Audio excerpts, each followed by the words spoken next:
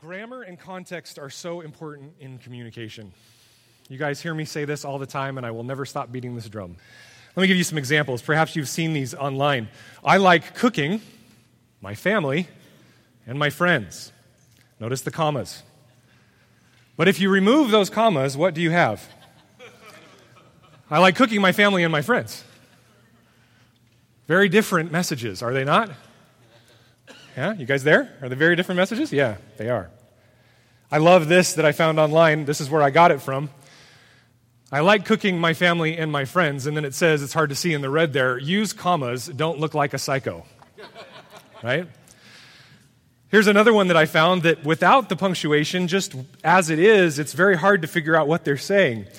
Attention, toilet only for disabled, elderly, pregnant children. And then I love, thank you for shopping with us. Oh! Right? They've got the exclamation points there. Thank you for shopping with us. We have totally lost the idea of how to use grammar and punctuation in our society. But it's extremely, extremely important. Now, this is grammar. Context is also important. Even with the earlier mistake, if we threw a sentence in front of it, it would add enough context for us to still be wrong, but for us to kind of figure out what it's saying. I find joy in many different things. I like cooking, my family, and my friends.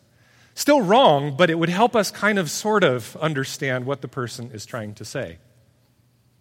So these are important things for us to understand, grammar and context.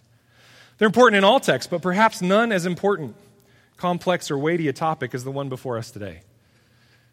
The text before us today delves into the very divisive topic within the church and without, especially in our current culture, of gender roles, and specifically those within marriage.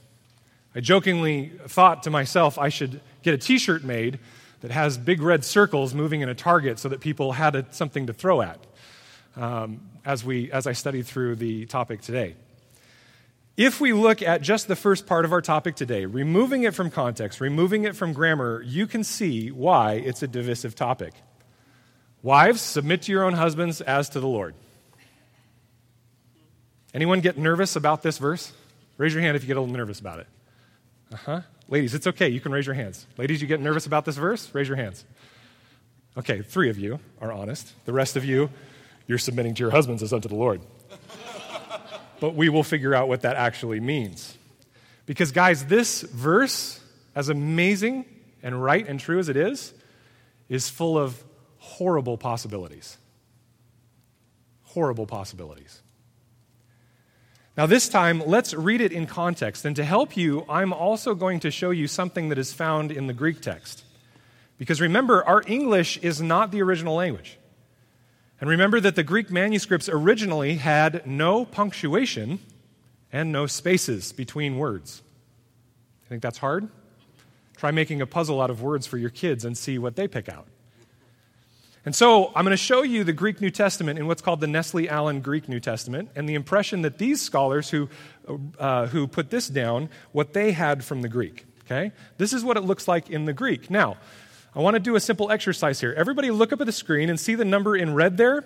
This is the section about wives. What verse does it start with? What's the number on the screen there? Everybody look and see what verse the section on wives starts with in your English translation, and yell it out when you get it. Wait a minute, we got a problem. Now, look at verse 21. Submitting to one another out of reverence for Christ. That's actually what this section starts with. This is very, very important. Grammar is important. To help you understand what I believe Paul was trying to get across, what I'm going to do is I'm going to play with this wooden Greek translation a bit to help you understand Paul's point. Because if you remember last week, we talked about being filled with the Spirit. And the verb was be filled with the Spirit. That was the command to every man, every woman in the church.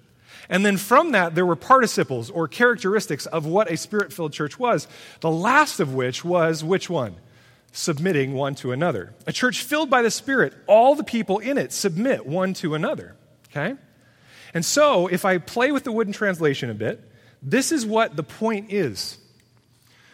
Church, do not get drunk with wine, but be filled with the Spirit, submitting to one another out of reverence for Christ. Wives to your own husbands, as to the Lord. In the original Greek text, the word submit there in verse 22 does not exist. It's actually pulled from 21. Let me say that again. In the original Greek text, the word submit there in verse 22 is not there. It is pulled from 21. It gets its connotations from 21. Okay? So do not get drunk with wine, but be filled with the Spirit, submitting to one another out of reverence for Christ. As an example, wives to your own husbands, as to the Lord.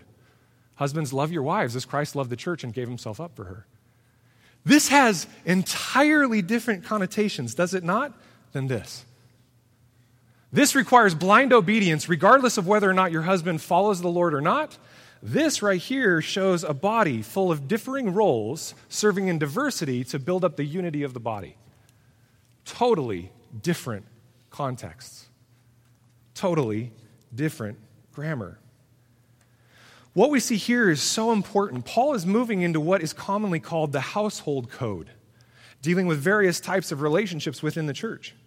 He's trying to get across to us the simple fact that our relationships within the church, as husbands and wives, as parents and children, as bosses and employees, they're like Russian nesting dolls that all sit inside the ultimate relationship of Christ and his church and our relationships as brothers and sisters in Christ. They're all within those. And so the first point we see today is this. All relationships within the church are to reflect our relationships with Christ. Write that down. All relationships within the church are to reflect our relationship with Christ.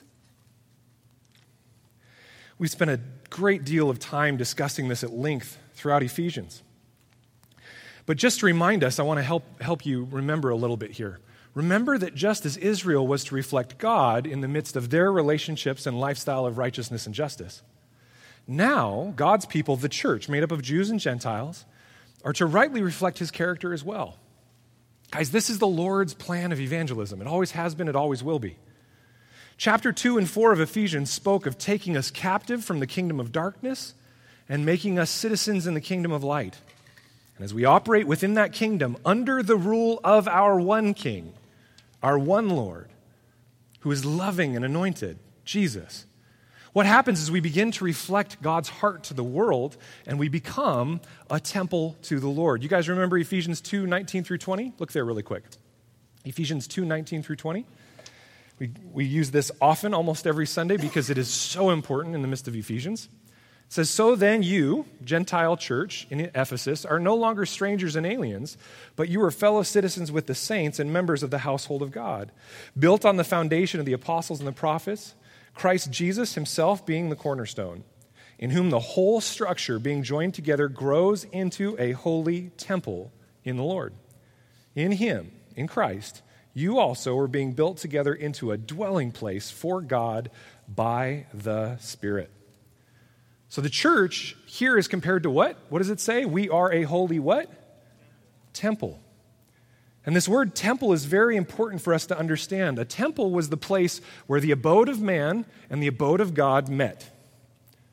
The abode of God and the abode of man met. And so if somebody wanted to go experience the abode of God, they would go in the abode of man to Jerusalem, go to the temple, and they would experience to a distance the abode of God. The Garden of Eden was the temple. It was where God dwelt with man. It was where mankind experienced God.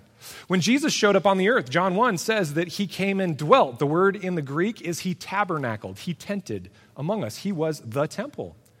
And so if you wanted to know who Yahweh was, who would you go hang out with? Jesus. Yeah, you'd go hang out with Jesus. I want to know who Yahweh is. Let me go see Jesus. For some reason in the Western church, what we've done is we've said, yeah, go hang out with Jesus. Well, guys, can anyone in the world right now, in this moment, go physically, tangibly hang out with Jesus? It's not a trick question. The answer is no, they cannot.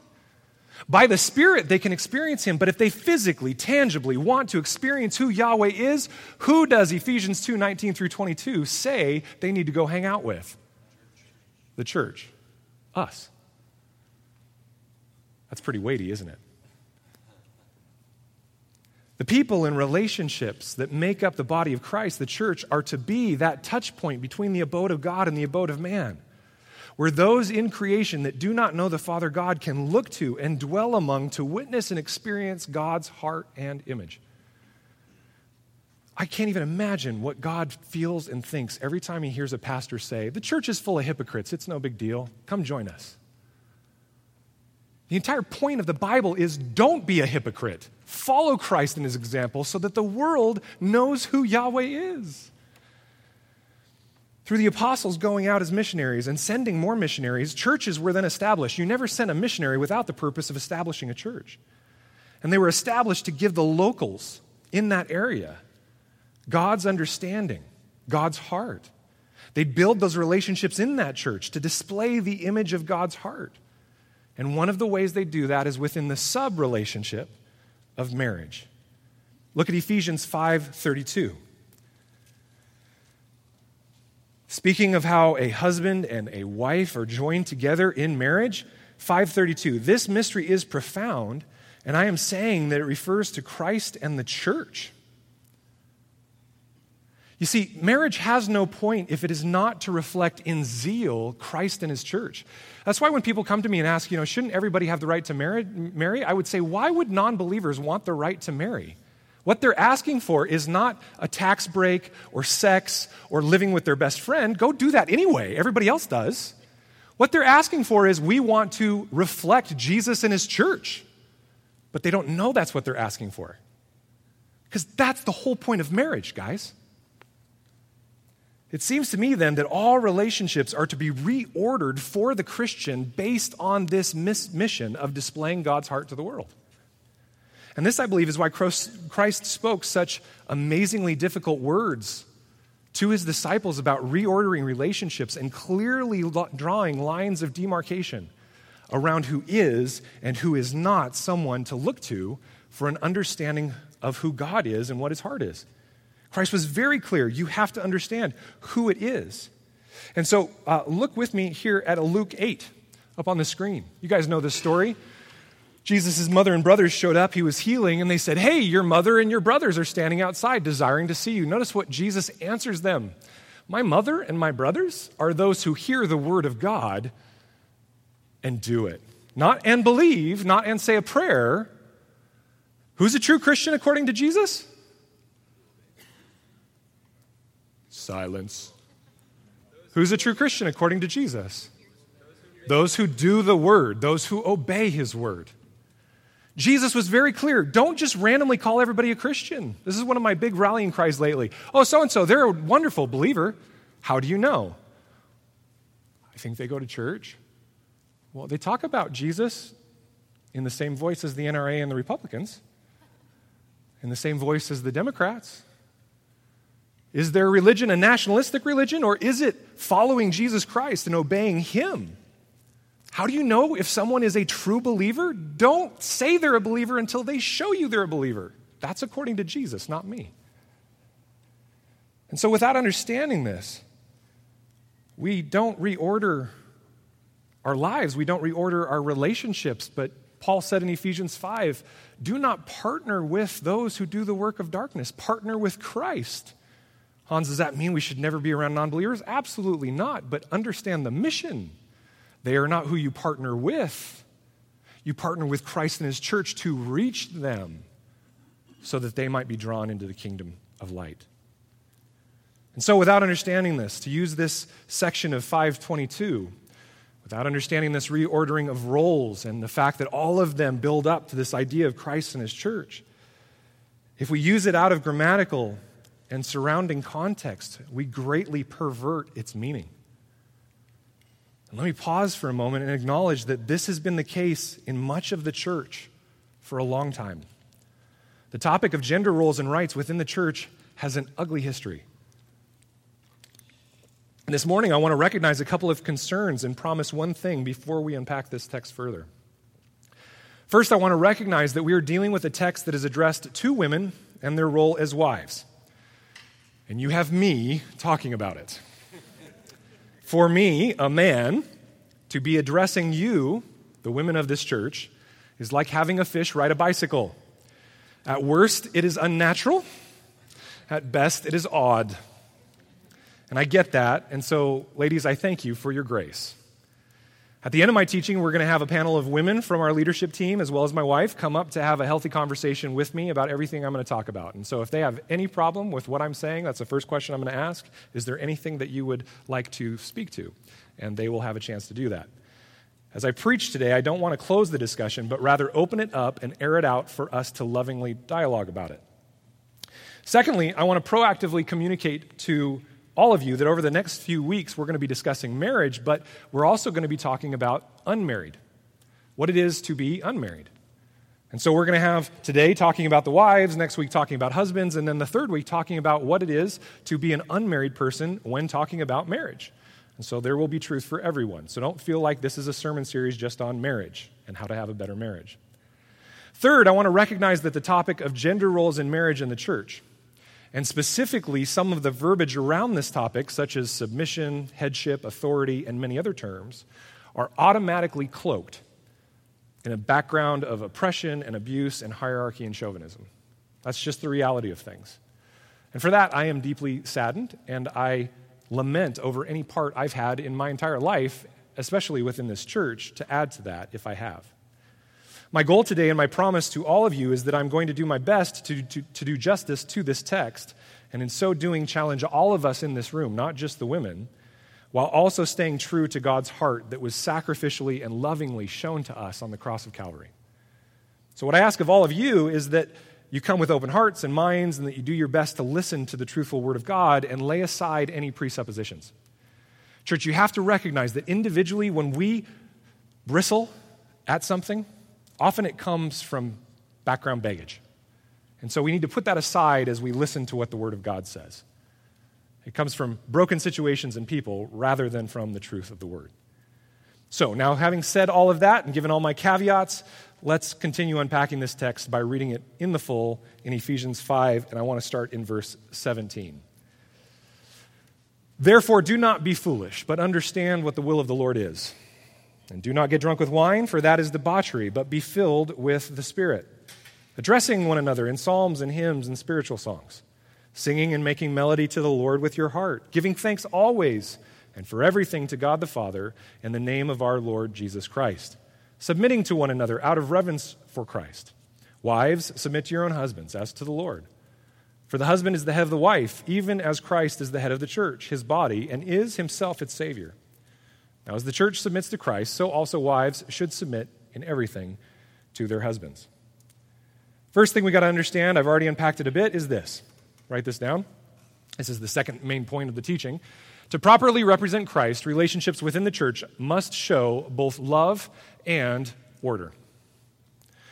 Guys, love without truth is sentimentality and nothing more. Truth without love is harsh, even abusive. That's been around the church for a long time. Tim Keller made it popular more recently. The same, though, can be said, in my opinion, of order and love. And what we have to realize is that God is first and foremost love. And so let's look at this verse in Ephesians 5:22 from what it is not saying according to love. Here are some wrong interpretations that I want all of us to understand about Ephesians 5 because I've heard them repeatedly throughout my time in the church. The first thing that it is not saying, Ephesians 5:22 through 24, is not saying that husbands have authority to mistreat their wives. It is not saying that. And just in case anybody wants to clip my wording online, it is not saying that, okay? So hopefully there's enough context of not. God's character is holy, which means he is also just. Above all, God hates seeing the oppression of his people, of his creation. And too often we hear people utilize Bible passages wrongly to oppress one another. How does God feel about this? Well, turn with me in your Bibles to Malachi 2:13. Go to Malachi 2:13. Right at the end there of the Old Testament. Malachi 2:13. And we're going to go through verse 16.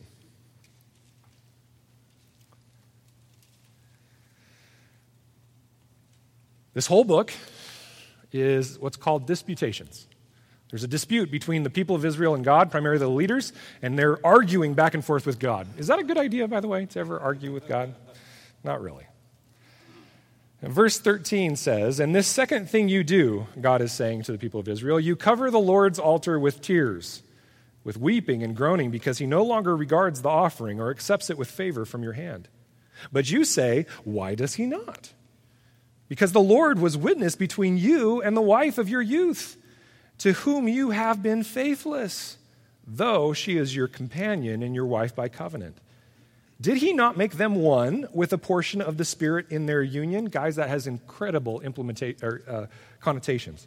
That means that a person who doesn't get married under the authority of God and his church are not made one. That's what that says. And he did this with a portion of the Spirit in their union. And what was the one God seeking?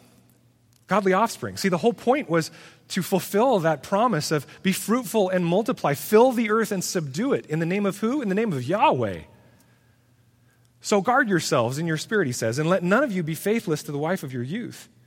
For the man who does not love his wife but divorces her, says the Lord, the God of Israel covers his garment with violence, says the Lord of hosts. So guard yourselves in your spirit and do not be faithless. Now this gets misused, and I could spend an entire hour on this. This gets misused by abusive spouses who say, they can't divorce me. The Bible says God hates divorce. Well, actually it doesn't. That's a mistranslation of the King James Bible. God actually divorces Israel at one point, just FYI. So divorce is a terrible thing, but the reason God gave a loophole for divorce is in the cases of abuse. That's when divorce is okay. Now, hear me clearly. I am not a pastor standing up here going, okay, divorce whenever you want. Make up ideas about why your spouse is abusive and then divorce. That's not what I'm saying. But let's read the text and obey the text. What the text says is that God called out Israel and Judah as being faithless. And the people responded to God, how have we been faithless? Well, what they'd been doing was they decided to divorce their wives who they covenanted with and promised to protect and love in order to go couple up with a younger woman, and in many cases, pagans. But God had them marry so they could show the world covenant faithfulness and produce children who followed Yahweh and spread his glory in the earth. But they'd forsaken that mission for their own good, their own self-fulfillment and selfishness. And in doing so, they oppressed and harmed their wives. And so God's response is there in verse 16. You're covering your garment in violence. What that means is God is going to destroy you. A spouse who harms their spouse, God will destroy because you're oppressing them. And so God's response is not fun. If a husband or a wife mistreat their spouse, and I've seen it in both, but primarily I've seen it with men mistreating their wives using biblical tenets to say, you got to just blindly obey me, God is going to require from you your life. So better that he requires now your humble repentance from mistreating your spouse. So it's definitely not saying that husbands have the authority to mistreat their wives. We good on that one? All right. It's getting more and more quiet the longer I go on here. Likewise, wives, it's also saying you can't mistreat your husbands. But we'll get to that next week. Second, it is also not saying that every woman is under the authority of any man. Let me say that again. It's not saying that every woman is under the authority of any man. See, I didn't grow up in the church, guys. That's why I kind of seem a little bit quirky as a pastor sometimes. I don't know all the Bible songs. It took me about 10 years into ministry before somebody introduced me to the Wordless Book. I'm like, what is this thing, right? You'll hear me. That's why I'm always like, Caleb, what, right? I didn't grow up in the church. And so it was a shock to me when I did start attending church to see this male-dominated situation where every woman was supposed to be underneath the authority of every man. It was as if the women of the church were walking around ashamed that they were second-class citizens because they were born a female. Now, some of you might be going, Hans, what are you talking about? Guys, just look around most of the church. It's constant. I've had multiple discussions with some of the women in our leadership where I have said to them, I want you to lead this church. You're not a second-class citizen. And you know what the usual response is? Is tears. Because most of the church has never told the women in the church, you have just as much of a part leading in this church as the men do. Now, to be clear and to be transparent, we are a male-only eldership church. That is the one tiny place where I can't find any biblical backing to open it up to all women. But ladies, that does not mean you're second-class citizens. It does not mean you're second-class citizens. And if you disagree with the fact that we're male-only eldership, then praise God for that. And I'm good with that. I'm glad that we can disagree on a secondary issue and still serve together. If you go back and you look at Ephesians 5:22, we see very clearly, go back to Ephesians 5:22, we see very clearly who wives are supposed to submit to. Wives, submit to your own husbands. Guys in the church, my wife does not need to submit to any other man in this church the way she does to me as her husband, nor does she have to submit to any other brother the way she does to Patrick and I as elders. These are particular situations and particular institutions put in place by God to show his order, not the systematic oppression of one class of people. And in that, as I'll say in a second, it is only as we as elders and we as husbands lead in the ways of Jesus that Kelly even has to submit to us. When I'm being a schmuck, it is God's command to Kelly Rasmussen to not submit to me. FYI. When Patrick and I are being schmucks as elders, it is God's command to Kelly Rasmussen and any other woman in this church to not submit to us. So do you think God would then change his mind and say in Ephesians, all women must submit to all men? But the church, I think, propagates this issue sometimes. If this were the case, why is it that a woman helps the discipleship of Apollos, a man who would become a very powerful man in the church, by teaching him the ways of God? Look at Apollos there. Apollos began to speak boldly in the synagogue, but when Priscilla, a woman, and Aquila, her husband, heard him, they took him and explained to him the way of God more accurately. They explained the way of God more accurately. So, it's not saying that every woman is under the authority of every man. That's actually a very worldly thought. Third, it is not saying submit means or is the same as blindly obey. Wives are not to be ordered around by their husbands. That should be clear already, but recognize that if that is what God meant by submit, then he would be causing Abraham to sin when he told him to obey Sarah. Genesis 21:12, but God said to Abraham, be not displeased because of the boy and because of your slave woman. Whatever Sarah says to you, do as she tells you, for through Isaac shall your offspring be named.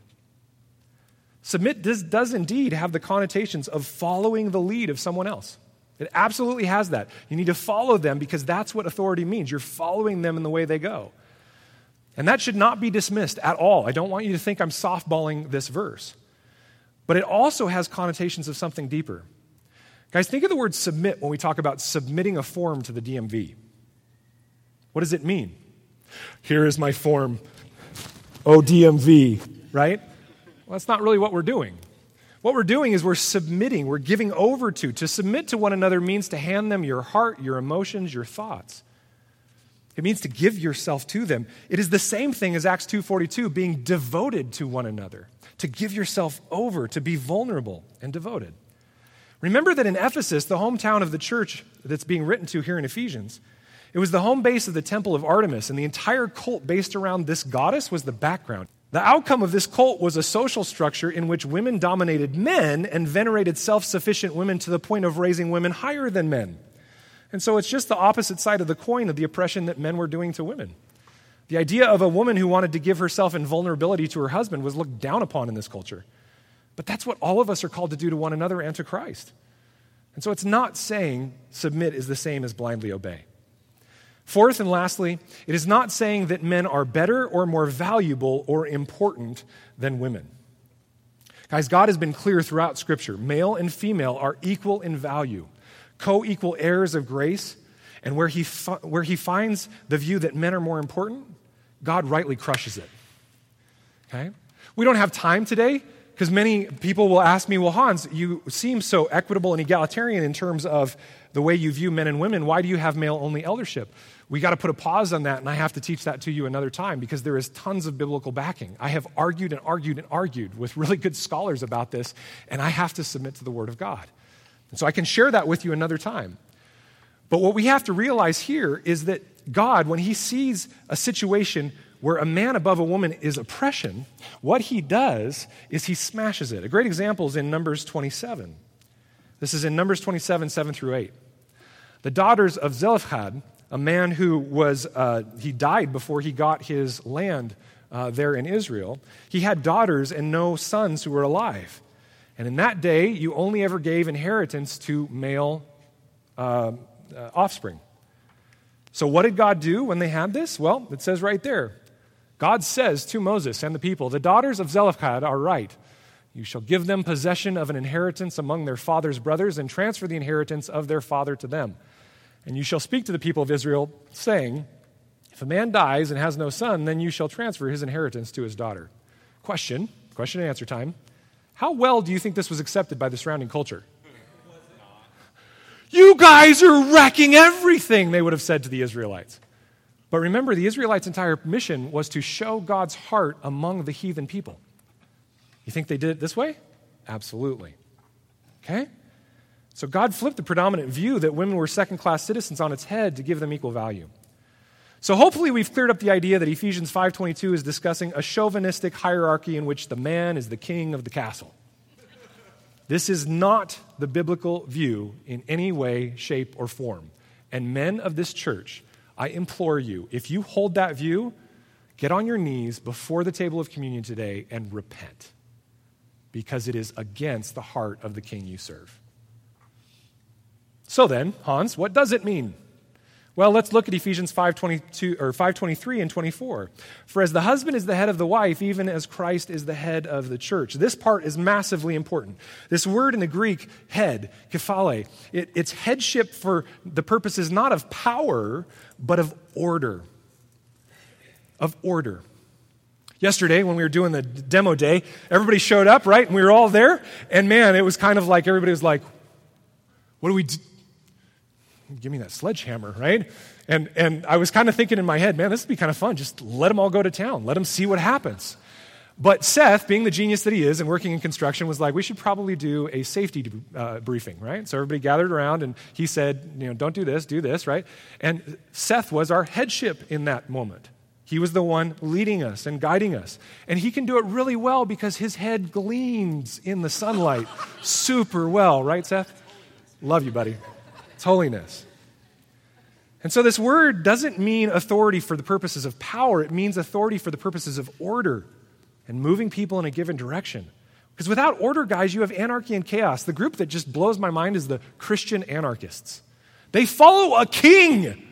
You can't be an anarchist when you follow a king. So let's look at what this word means. Well, there's two places in Ephesians that tells us what head means. Go to Ephesians 1:29 or 1:19. Ephesians 1:19. And I got to speed up so we have plenty of time for discussion at the end.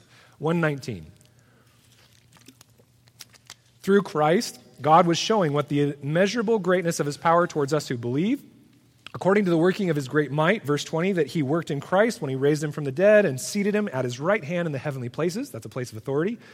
Far above all rule and authority and power and dominion, and above every name that is named, not only in this age, but also in the one to come. And he put all things in order under his feet, all things under his feet, and gave him as head over all things to the church, which is his body, the fullness of him who fills all in all. Guys, within this is saying he is the one who leads. He's the one who is the authority. And we can't dismiss that because we don't like authority in this culture. But notice what it says. The reason that he's the head is why? Because he laid down his life.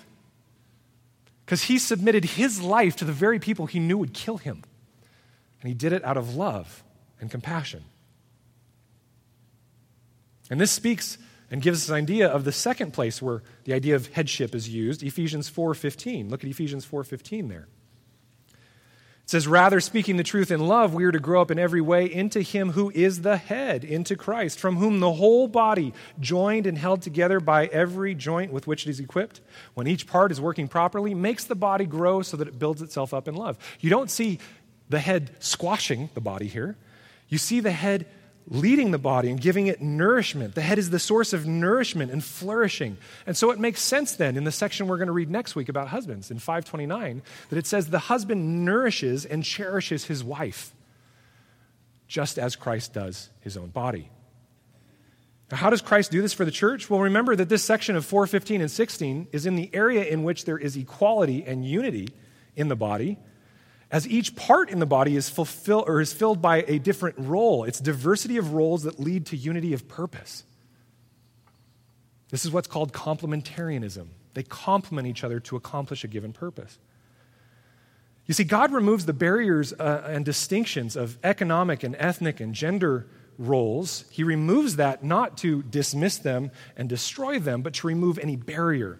When he says in Galatians, there is neither male nor female, there is neither slave nor free, there is neither Jew nor Gentile, that's not saying those are all going away. Otherwise, he wouldn't say in Revelation that people from many nations and tribes and tongues all worship before the Lord.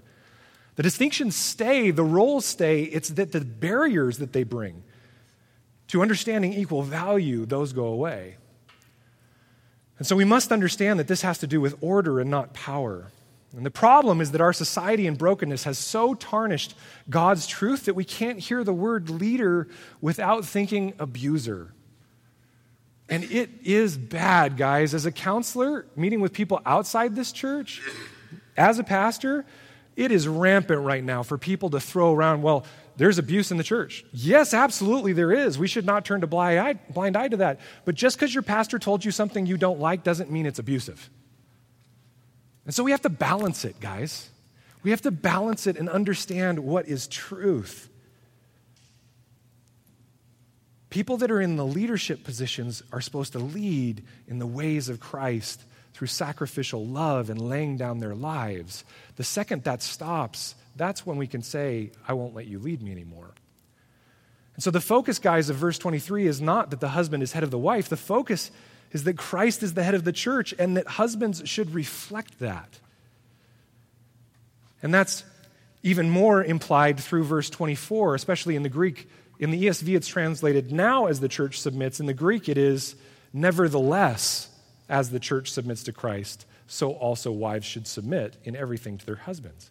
In the Greek, it's basically saying that it makes sense that the church submits to Christ because he's the one who died for them and atoned for their sins. Okay, this is a question for all husbands. All husbands, look up at me. Are you your wife's savior? Have you died for them and atoned for them? There should have been a lot bigger no than that. I gave you even time to think. Okay? Have you atoned for the sins of your wife? No. So this is not saying that your wife should submit to you in the same way she does to Jesus. Paul's making a distinction. He's saying it's not the case with the husband that he is the Savior, but as a reflection, as a shadow of how the wife submits to Jesus, she should follow the lead of her husband. So my next point is this. We all have only one Savior, one Lord and Master, and we must not confuse him with anyone else. We have one Savior, one Lord and Master, and we must not confuse him with anyone else. Clearly, I've taught throughout the time you guys have been in this church that often we usurp the authority of Christ to do whatever we want. So we say, the Spirit told me, and that's usually code for I'm going to do whatever I want as a Christian. But what we need to do is we need to submit to the Word of God and to the counsel of God through his people. Absolutely. But at the end of the day, every single one of us will stand before one Lord and Savior. The church is not your Lord and Savior. Jesus is.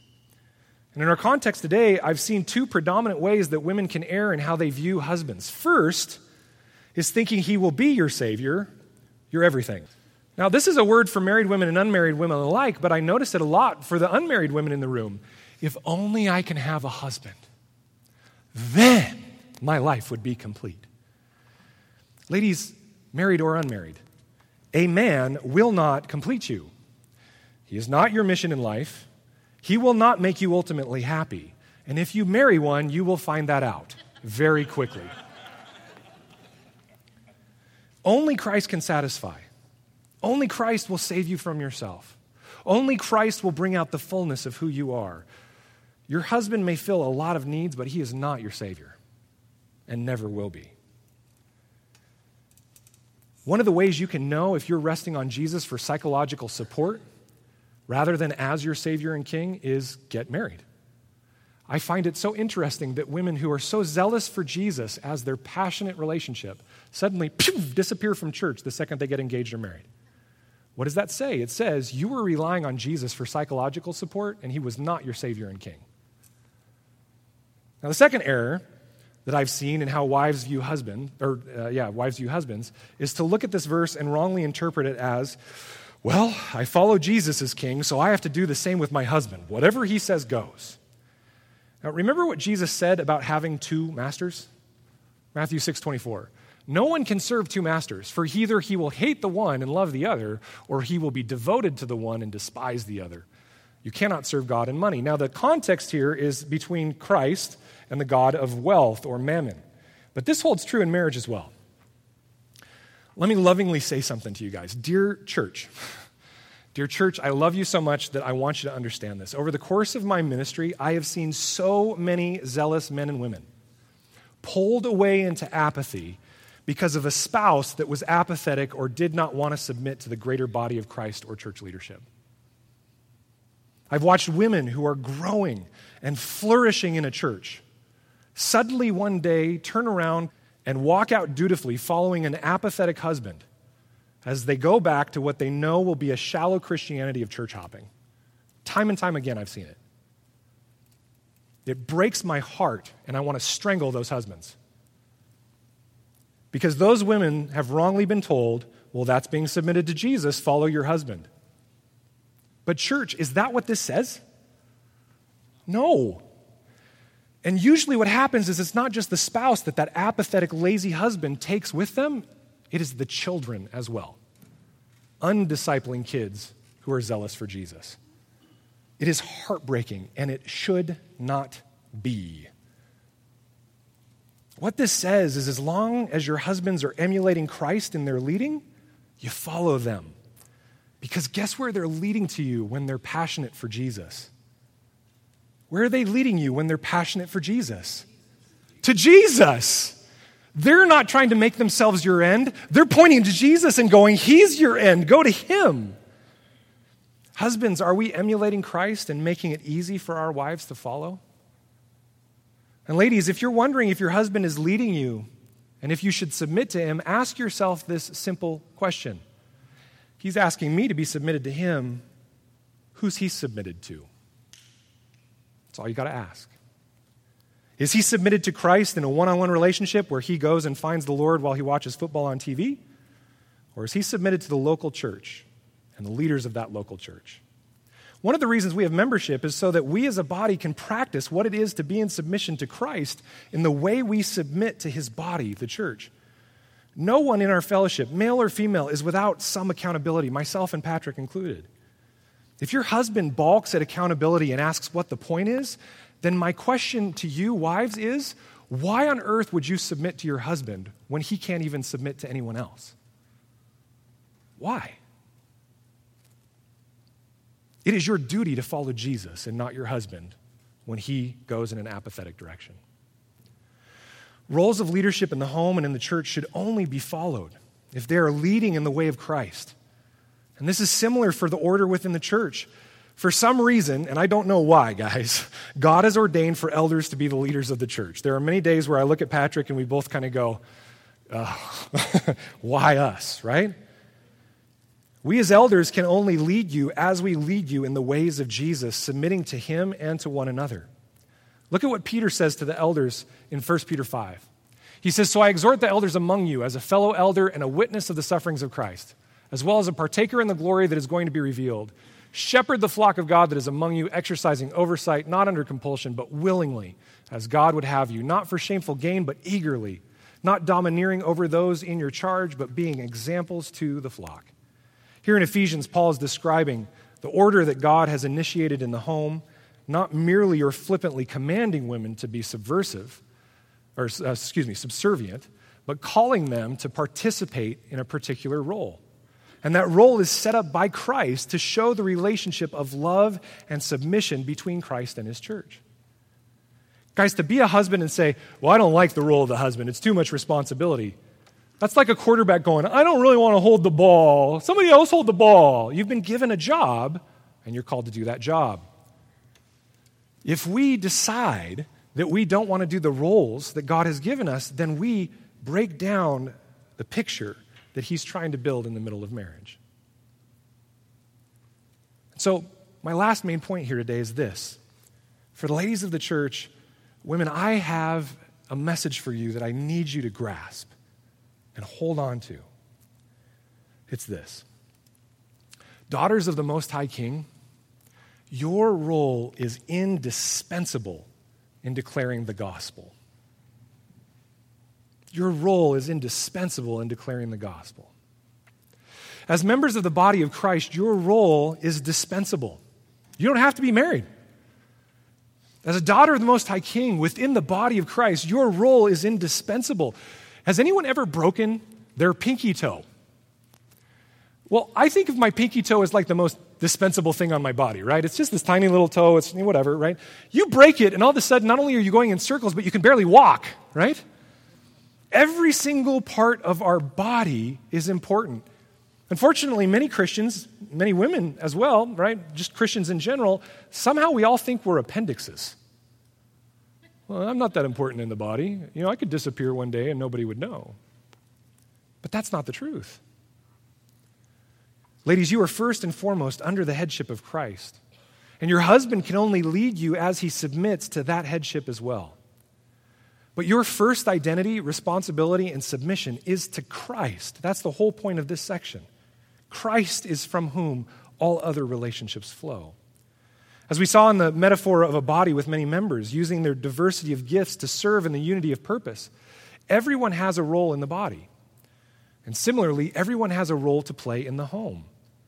In the beautiful image of husband and wife, what we'll see as we read through the rest of this section, Paul makes clear that the marriage is to picture, reflect, and display for the world what the love of Christ for his church looks like and how we as the church and individuals within it respond. We follow him not simply because he is the authority, but because he laid down his life for us. While we were yet sinners, while we were yet subversive to him, he laid down his life for us. And what he calls us to do is to recognize that and respond to him in following him, following his lead, receiving his forgiveness, receiving his care for us. That's the gospel of Jesus Christ. And if you're a person who has not responded to Jesus in that way, I want to talk with you today. I'll be in the back after service about what it is to follow the leadership of Christ. But just as it is the job of every member of this body to play their role in building up the body, it's the job of both husband and wife to play their role in marriage so that Christ might be shown to the world. And guys, when we talk about roles, we are not talking about who takes out the trash and who does the dishes. We are talking about, does your relationship picture the love between Christ and the church? And my guess is, if I could see into the deep, dark recesses of the marriages in this church, we're not going to see a bunch of godly husbands with wives that don't submit. I don't think that's the main problem in this church. Nor are we going to see a bunch of godly wives whose husbands don't love them well. My experience as pastor and counselor has told me that the secret to a good marriage is when both parties agree to take their eyes off of one another, to put their pointer fingers down that they use to accuse each other, and instead to look to Christ and follow in obedience to him individually. And then their roles start to develop, and they beautifully display the love and goodness and glory of Christ. And when this happens, marriages thrive. The gospel is displayed, and men become greater servants, and women become greater helpers. But both have to choose zeal for Christ. So I've got 3 practical applications here today that I'm going to give you. And I'm going to do these as I welcome up the panel of women who I'm going to have discuss things with me. So Seth, would you and JT come up and set up things here? And we're going to have Kelly and Wendy, let's see who I've got, Wendy and Whitney and Teresa all come on up. And as they're coming up, here are the 3 application points I want you to grasp. First, I want to speak to the unmarried in the room. The unmarried women especially. I want you to ask the question this week, is my view of marriage biblical? Do I think of marriage in terms of self-fulfillment and what I'm going to get out of it and how I'm going to become the best me in it and how my husband is going to love me and cherish me? Or is it the biblical view that it is a picture that takes tons of work? It is an institution of sanctification to rub off all your rough edges. Is that how you view marriage? If not, then spend time this week reflecting on it and pray that the Lord might align your motivations with His. Talk to married women in the church to understand what it is that the biblical view is. Secondly, to those that are married in the church, men and women, I want you to ask your spouse this week. It's going to be funny to ask if any of you did this because next week, because this is a hard thing to do. I want to give that to you. Men and women, I want you to ask your spouse this week if you're fulfilling your part in reflecting the gospel in your marriage. Husbands, ask your wives where you can increase in love like Christ and then be ready to act on it. Don't just ask it and not do anything. Wives, ask your husbands where you can improve in following their lead towards Christ and be ready for the answers. Third, I want you to all ask yourself this question, and I'm going to ask it of myself as well. If those outside our marriage watched us interact, not just when in public, but when in private, would they have an accurate example of the loving and respectful interaction between Christ and His church? Ask yourself that question. As I was pondering this, I started to personally come under a lot of conviction. Does your marriage, do those outside your marriage, see Christ and the church in your relationship? Now, if you do these things, guys, and you sit down and you go, we got room to grow, well, join the club. But if you say, man, I think we're getting there, then be encouraged. And keep proclaiming Christ through your relationship to the world around you. Give each other a high five, right? That's a good thing. If not, though, if you recognize that there is lots of room for growth, then in your prayer time and study time this week, I would exhort you to begin journaling and to begin praying and seeking the Lord's heart in how you personally can grow in this mission. Not how you can change your spouse to grow in this mission, because that never works out well, but how you personally can grow in this mission. All right. Some of the questions I threw out at you guys, we're going to start with those, and then we're going to kind of try and just dialogue a little bit. The first thing is I want to ask you, all four of you, do you think that your husbands are the same or your marriages look identical? No, not at all. Very different, yeah. So what that means is that there's the great diversity in how marriages can look while still obeying the command to show the gospel, right? Husbands don't have to look exactly the same. Wives don't have to look exactly the same. All right, so first question, what does it look like for a husband and wife to fulfill their roles as outlined by Paul so that there is an environment where both of them can flourish and their kids? That's a tough question. It's very ambiguous. What do you guys think as you were pondering that question? I think the thing that comes to my mind first is that if both partners are really following Jesus and desiring to be disciples, that's just a natural outpouring of doing that first. Absolutely. I think there's going to be a respect for each other that kind of overpowers when you get frustrated or angry with the person. And believe me, I'm not perfect at that at all. I took notes, so I'm going to read off of mine. Go for it. I had just noted a wife who is respectful to her husband in the way that she speaks, and a husband who gently leads, who's not harsh, and who treats everyone in the home with kindness. That's good. I think, too, that being able to point each other back when you do make mistakes, of whether that's speaking harshly or things like that, being able to gently point the, like, hey, that wasn't very Christ-like, and that we're trying both mutually to be closer to Christ and to emulate Him, and that it's a good thing that we lead each other in that way. Now, that can be really hard, right? That can be really hard because when emotions are high and both people are feeling hurt by one another, How do any of you, can you give some examples of when, because none of you have ever sinned, right? But when you have stumbled, right? When you have stumbled in your marriage and you're in that place where there's anger and there's frustration, what are ways that you've used practically to say that in a way that doesn't make the other person defensive and feel like you're kind of taking a holier-than-thou position? Do you have any practical examples of that? I think to not do it in the moment has been the biggest lesson for us, in that in the moment when you're feeling that frustration and that hurt is not the time that you're going to be able to address that problem, and after things are calmed down, to have that conversation of the way that you spoke to me made me feel X, Y, and Z, whatever that is, and to bring it to your emotion that it created, but also to point to that's not at all what we're trying to strive towards, and to point to places in the Word that talk about how to treat each other. Yeah, so bringing each other back to the common mission you have. Absolutely. And Brian has often told me my tone really makes an impact on how he feels or thinks. When my tone is negative or against something that he's done, it makes him feel a lot worse, versus if I can say something in not a positive light, but am I critiquing him in a way that's still loving? That works better. I don't know what that's like at all as a pastor who preaches every Sunday. Yeah, that is one of the major areas I think a lot of people have to work on, myself included, of what your tone sounds like. Yeah. Anything else? Any other examples? I just think I would add, I don't know if this relates, but just that forgiveness is a huge part of the submission concept. I think that if we can't approach one another and admit our faults and be able to forgive one another, then it would be impossible. Absolutely. So. Yeah.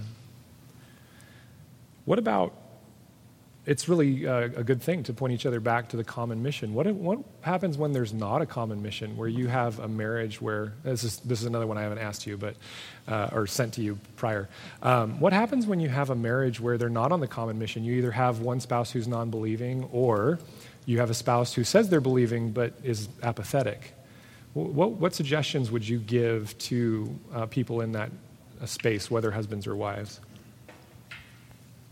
I think first I would encourage them to find safe support people, women probably, who are believers and who will help them, and who they feel safe with, sharing what's going on, and who can help support and encourage and disciple them.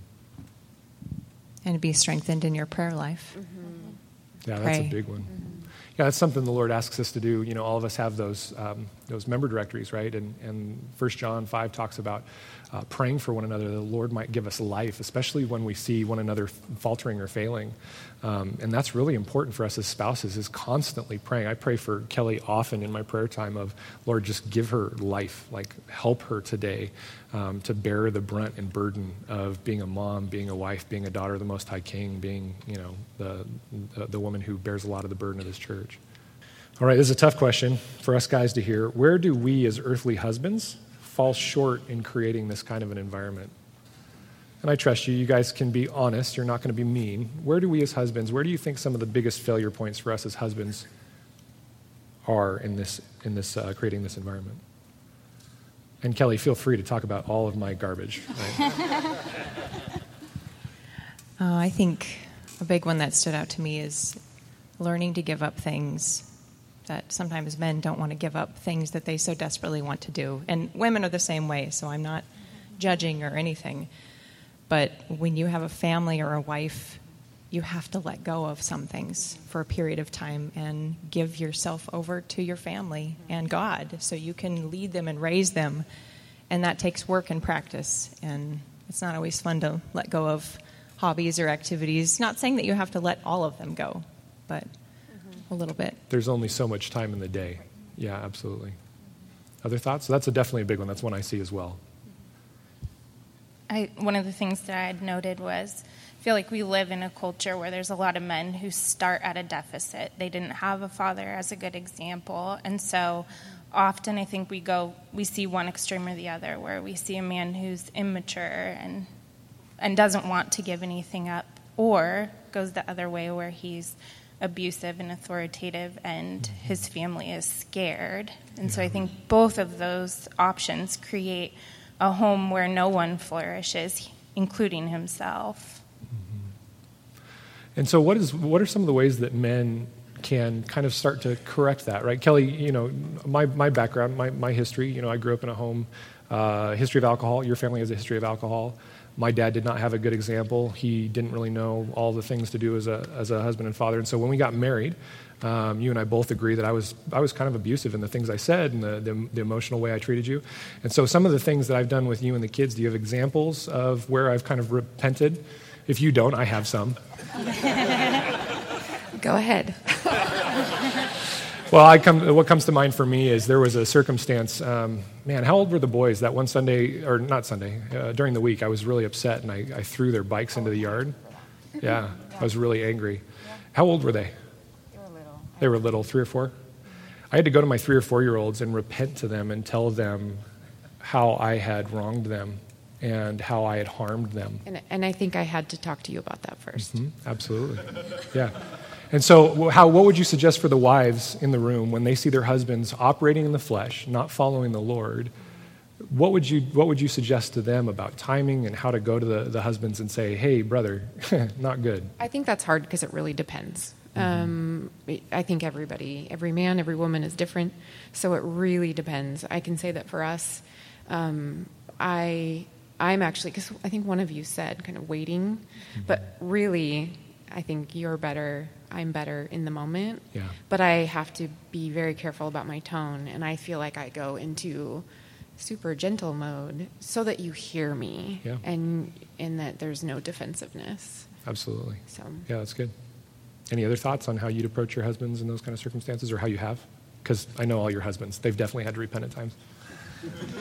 I think the other thing I would add is that you just have to do it. Like, this is one of those things I think where a misinterpretation of submit is like, just be quiet and don't say anything, and just hope that somehow. And the reason for that is often because of the misteachings of the sections where it says very clearly in 1 Timothy and 1 Corinthians, women need to be quiet. And those are mistaught because the context of those is always in scenarios of the role and order within the church. And I will do that at another time, but those are not saying that women need to be quiet. Ladies, in our leadership meetings, do you guys ever speak out when you disagree with me or any of the other people in the group?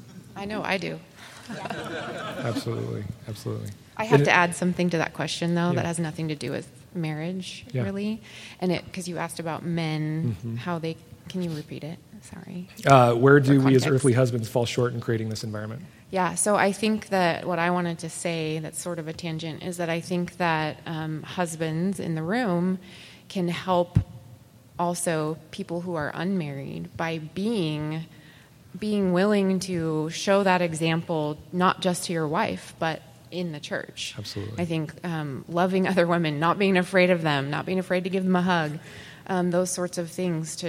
I think that's helpful. Absolutely. Because then, I know for me, growing up, I didn't expect to do this, but growing up in an abusive home, or a couple of homes, broken home, dysfunctional, etc., I was really and am still a little bit afraid of men. I know that sounds strange, but without being able to really unpack Probably that right now, I think that then attending a church where men were segregated almost, and like I said, I was expected to submit to any man, anytime, younger than me, single, whatever, it didn't matter. It led to even like kind of a bigger divide, I think, in feeling like I don't even know how to have relationship with a man that's not my husband. So that's just kind of was my thinking that might be helpful. Yeah, absolutely. Now, that's what led both of us to really search the scriptures about what should we do as we're starting mission, and we've come and moved a ways in that. Okay, next question. What do you as earthly wives fall short in creating this environment? What are the main ways you see yourselves and other women fall short in this kind of creating this environment where both can flourish in Jesus? For me, it's the tendency to take charge and get things done. To rule. Control. Yeah. I don't do that well. No way. Wow, you guys kind of jumped on that one. Whitney? Whitney, are you the pristine one over there that doesn't try and roll at all, ever? No, it's in my notes. It's the thing that I struggle with as well. I think I had just written down, it's hard as a woman who, especially for those of us who stay home all the time. We're home and we're running the home. A lot of us running the finances, running the schedule, and we just naturally fall into this place where we think we run everything. And I know for me, it's hard even when I catch that or when Dallas points that out to me, it's hard for me to go back to that space and figure out where the balance is of, I do run the schedule, but I don't run this family. Mm-hmm. Mm-hmm. That's good. I've never thought about it that way. That's really good. Yeah.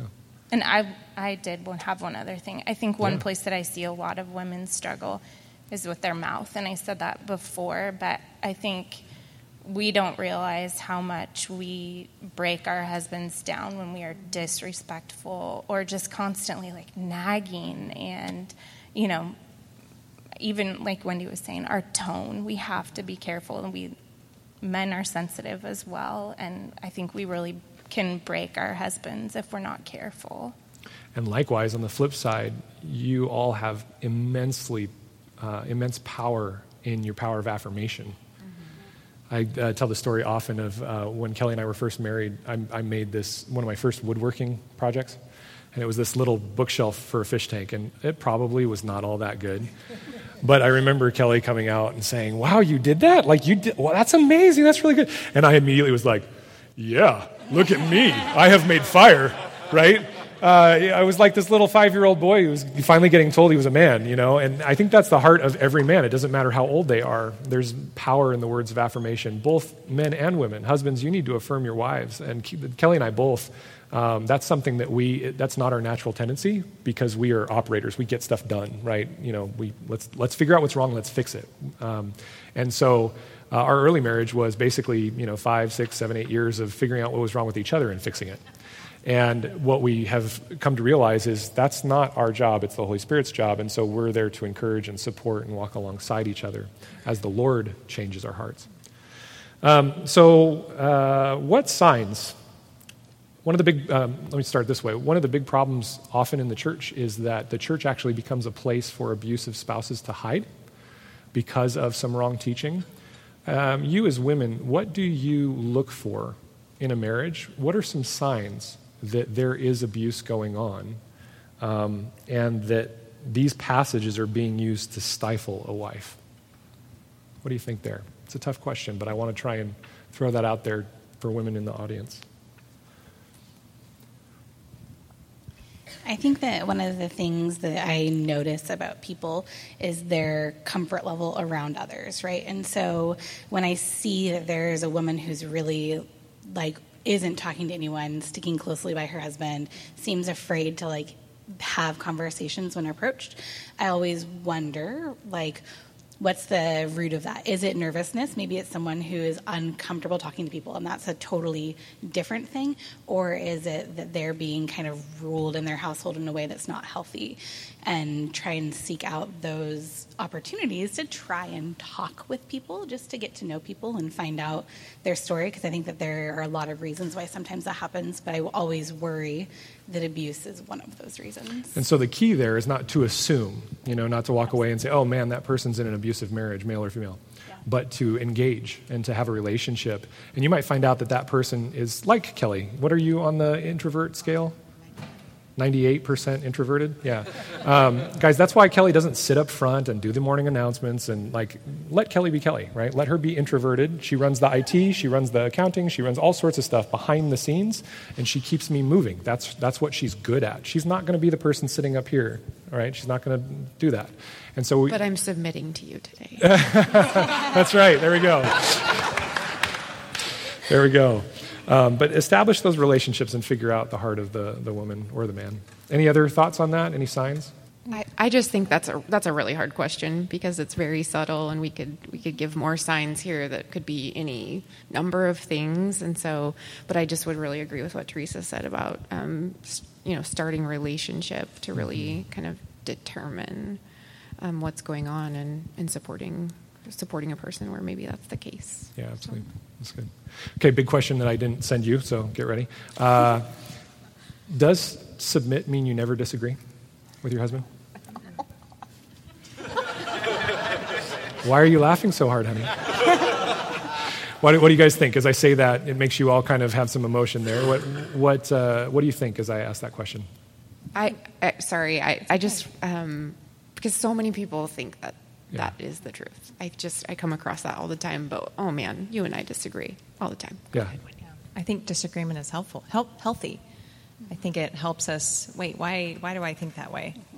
Not that I'm always good at hearing Brian's opinion about things all the time, but I think it's good to listen to somebody and say, "Wait a minute, why is my way the right way? Why is this the right way to cut onions?" I mean, that's a stupid example, but it's an example. Yeah, absolutely. Yeah, I agree, and I think that for us, like, there have been times where you've maybe been leading in some direction, and I've disagreed with you in a way that's respectful and kind and gentle, maybe, or whatever was required at the moment, and it's led to change because maybe you didn't have all the information, or I don't know. That's just, I know I'm speaking in generalizations, but well, when we first had the boys, the twins, I decided it was a good idea that was when I was going to start my seminary degree. And she looked at me and she said, "What?" They were 2 months old, and they were born 2 months early. And she had almost died twice in the midst of childbirth. And I was blind. Yeah, and she was blind, literally, at that time. There were all sorts of issues. And I was like, this is a good time for my seminary degree. Possibly the dumbest thing I've ever done. And she disagreed, but then she lovingly supported me because she knew I was trying to follow the Lord. That's why I went to seminary. I got done with that term, and I went back to her and apologized and said, I've sinned against you guys.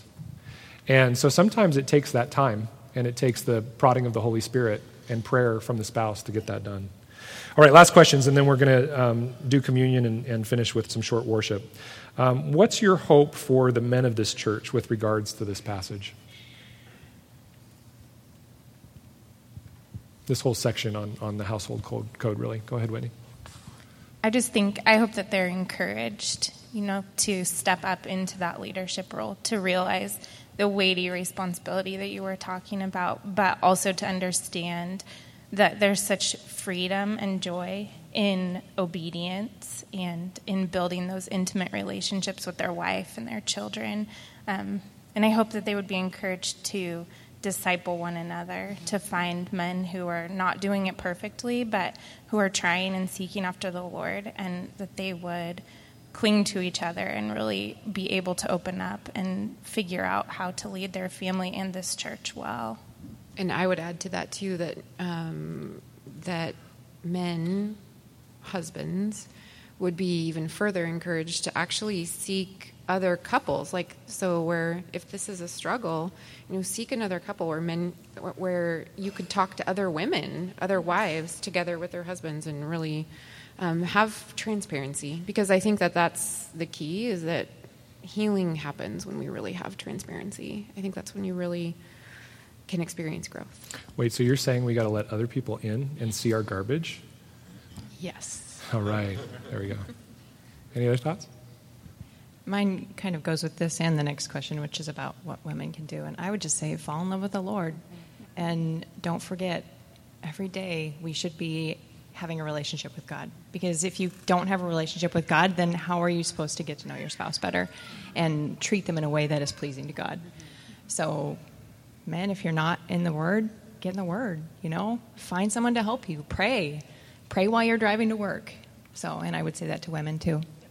And at a certain point, and this is another drum I beat often, you're not going to feel like it. You just need to do it.